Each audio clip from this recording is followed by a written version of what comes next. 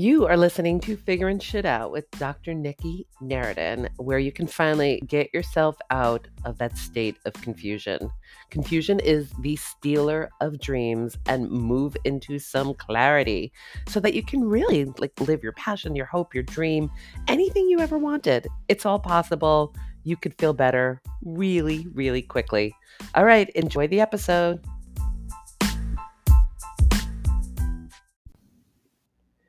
Hey, Joy Seekers, it's Dr. Nikki here.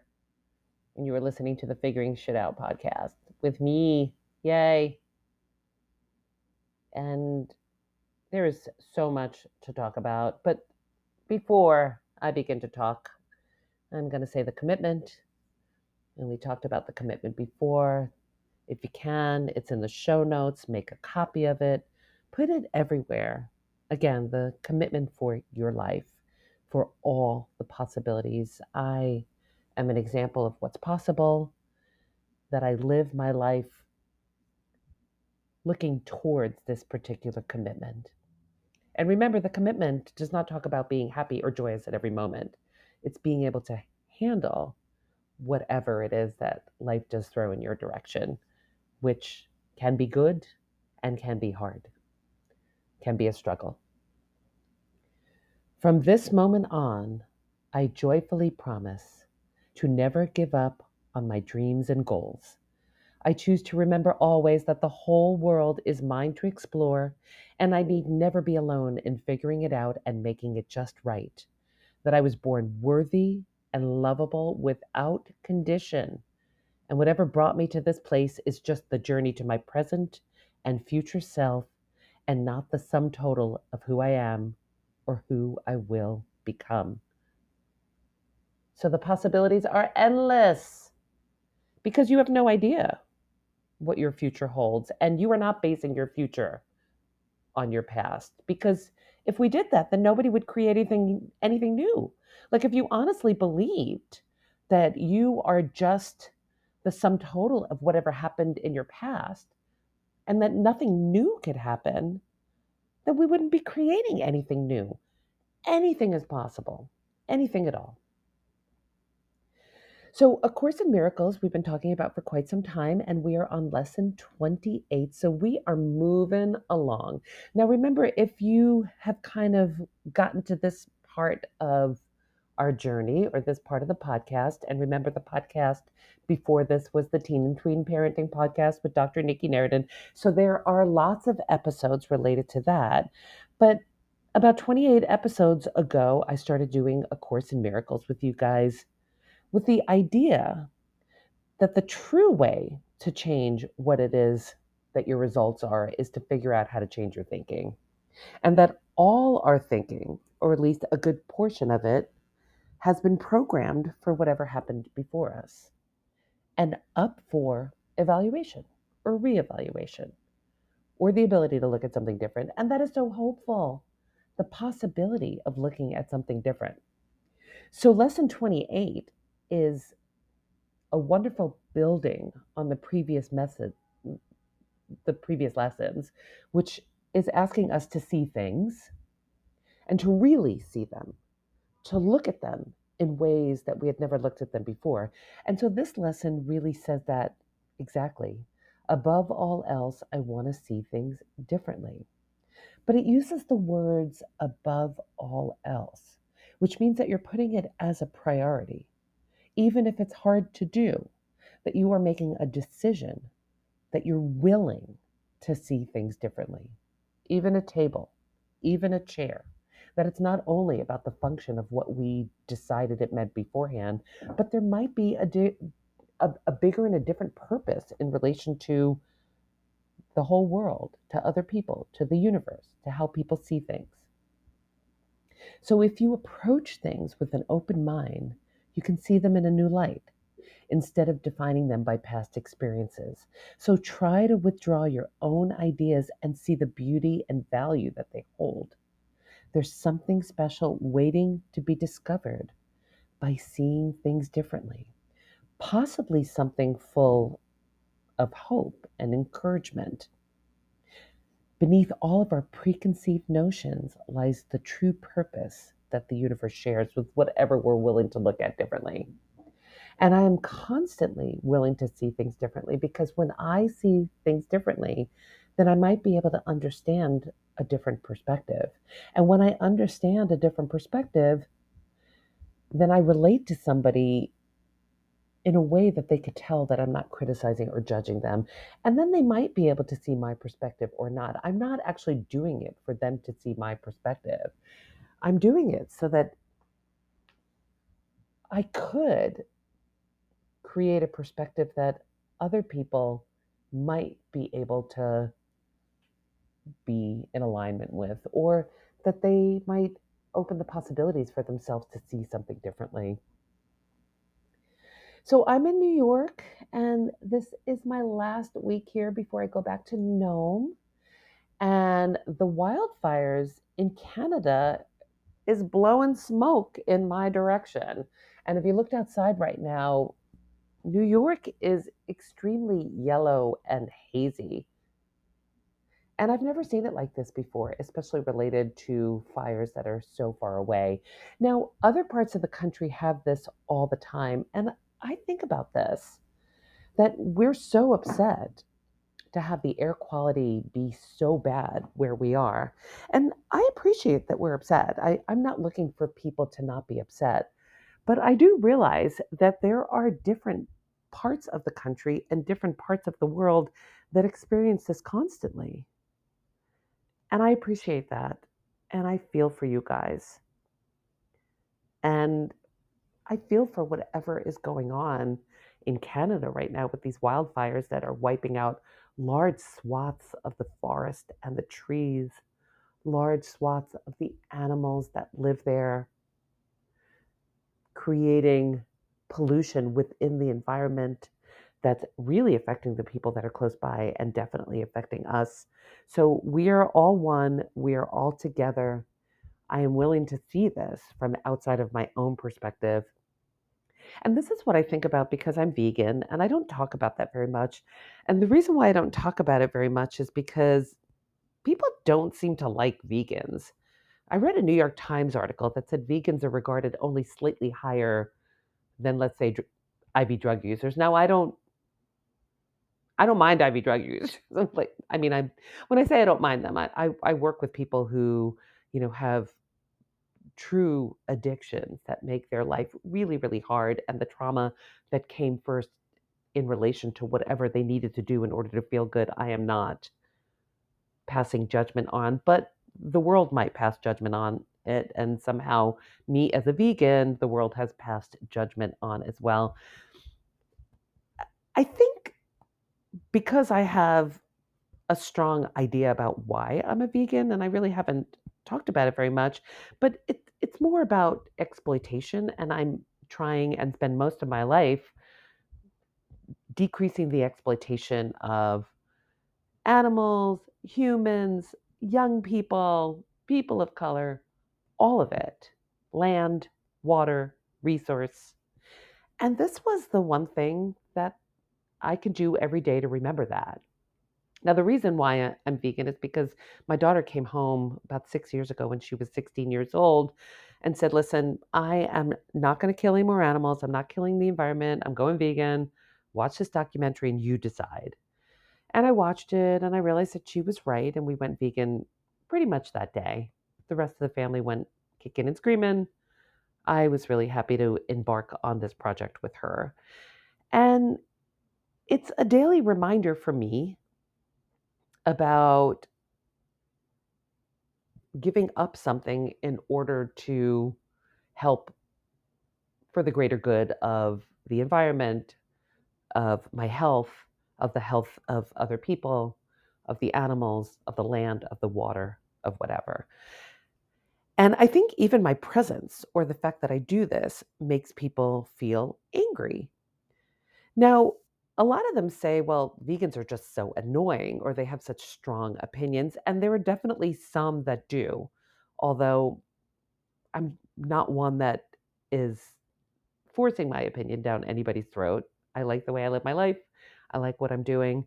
But I do realize that in order to have a movement that is directly against what society is promoting at the time and the way that they're marginalizing groups of people. So I think about veganism in the same way that I think about the women's liberation movement or the Black Lives Matter movement or whatever way in which people fight in order to kind of equalize the playing field, that you have to have some people that are pushing the needle in a really strong way, ones that are loud, ones that have strong opinions, ones that are really willing to fight for something that they believe in. Because I'm pretty centrist about this. I don't like to rock the boat that much. I don't want to be that visible. And I have the luxury of not being that visible because I'm white and I'm middle class and I have a particular kind of job that people aren't judging and have a certain kind of respect within the community. And so I'm fortunate enough to be able to do it. But there are other groups that are suffering under the weight of this oppression that really need things moved much more strongly, and there are people willing to do it. So I'm thankful for the people that came before me that were willing to fight for women's rights. Because if it were done by me in my very, not small, but quieter, more what I believe is acceptable way, then nothing would have happened. I wouldn't have all the luxuries and the abilities that I have at this moment. So thank you. And so for the vegans out there that are making a lot of noise, I thank you for trying to right what is presently hurting the land, the water, the animals, and people's health. So thank you. So the reason why I'm saying that is that if it bothers us that much, then I do have to somehow question how I feel about whatever it is that they're yelling and screaming about. Because maybe I'm feeling bad about my own practices and I'm not willing to look at something. And so, if it's affecting us in this tremendous way where we are hating vegans and not willing to do anything, then I think it's a good opportunity to look at my feelings related to what I'm doing and whether there needs to be a change or not. The other thing is that nothing actually needs to be perfect. And so sometimes I'll talk to people about my feelings related to exploitation and veganism, and they'll say, "Oh, I want to do that, but I can't." And I think that their thought is that they can't do it perfectly. And you don't have to do anything perfectly. I don't do anything perfectly at all. I really am trying to be as conscious as I can be, but in terms of exploitation, I own an iPhone. I own a computer. I have no idea about the labor that went into these things. I buy clothing that tends to be pretty cheap, and I'm sure that there are practices happening related to that that are not so incredibly thoughtful. And there's lots of exploitation going on there. So, what I'm saying is that you just get to become a little bit more thoughtful every day and don't get stuck in the perfectionism of doing any of this stuff.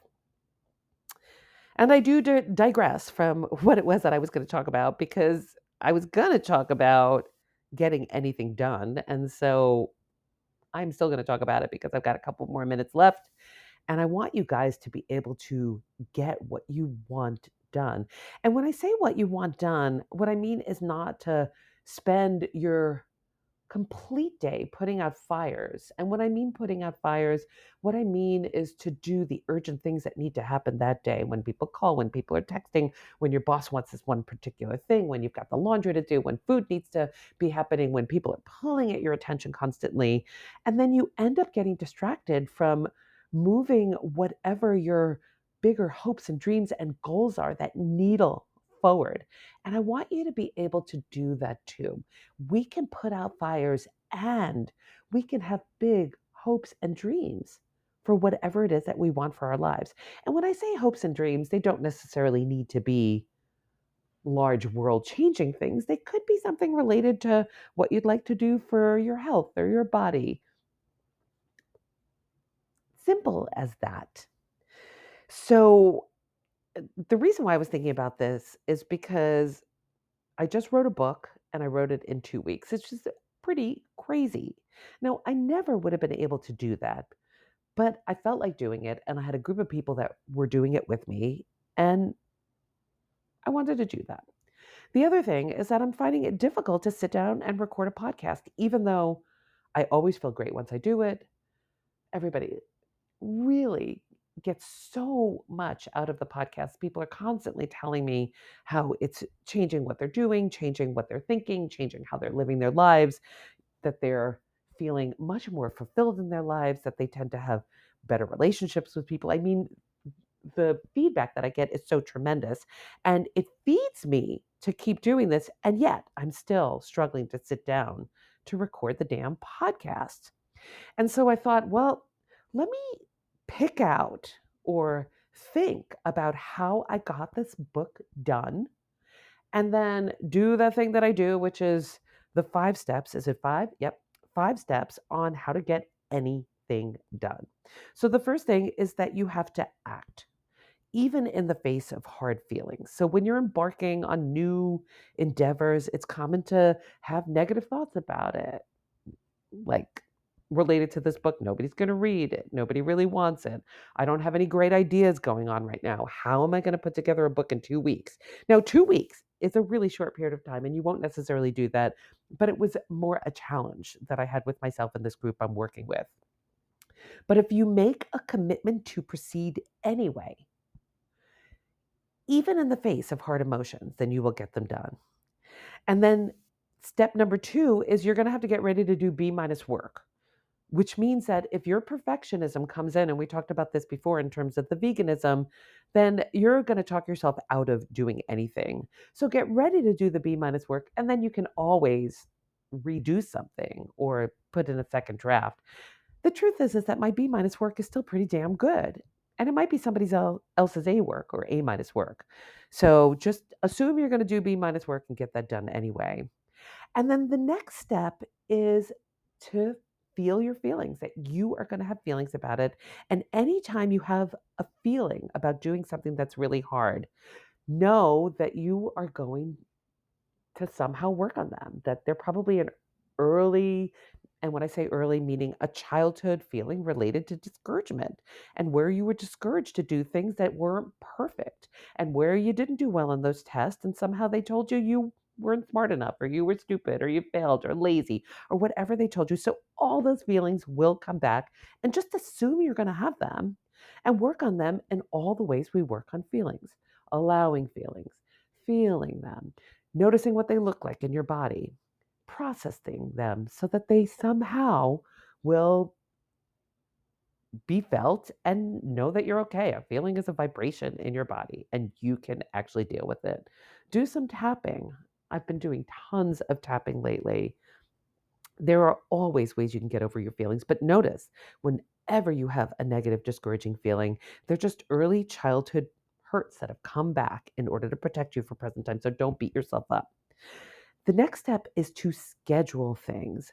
And when I say schedule them, put that schedule in. And if it looks really overwhelming, break it up into the smallest of small tasks.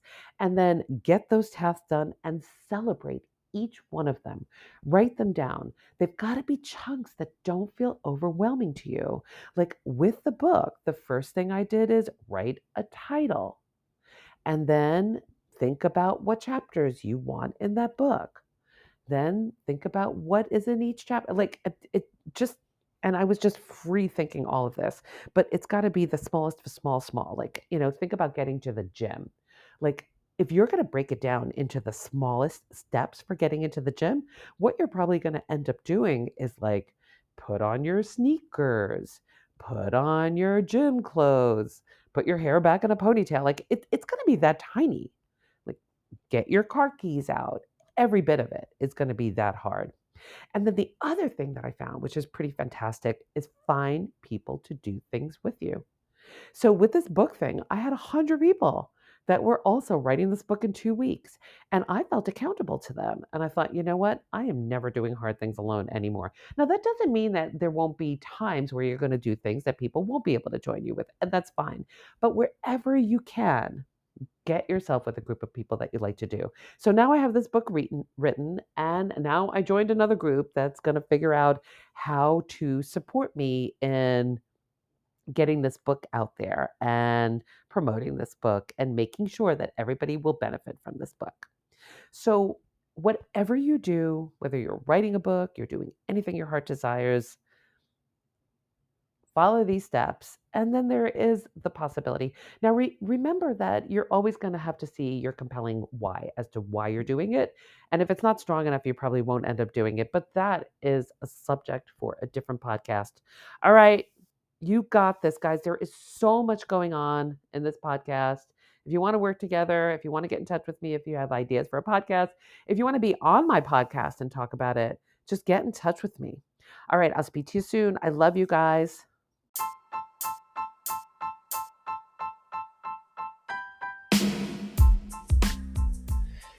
Hey, everybody, if you want to work with me and really figure shit out, get unstuck and off the emotional roller coaster and heading towards your passion, and I know you can, get in contact with me and let's work together. It'll be worth it for the life of your dreams. Okay, you can get in touch with me at Nikki at drnikkinaretin.com. That's Nikki at drnikkinaretin.com. Take care. Love you guys.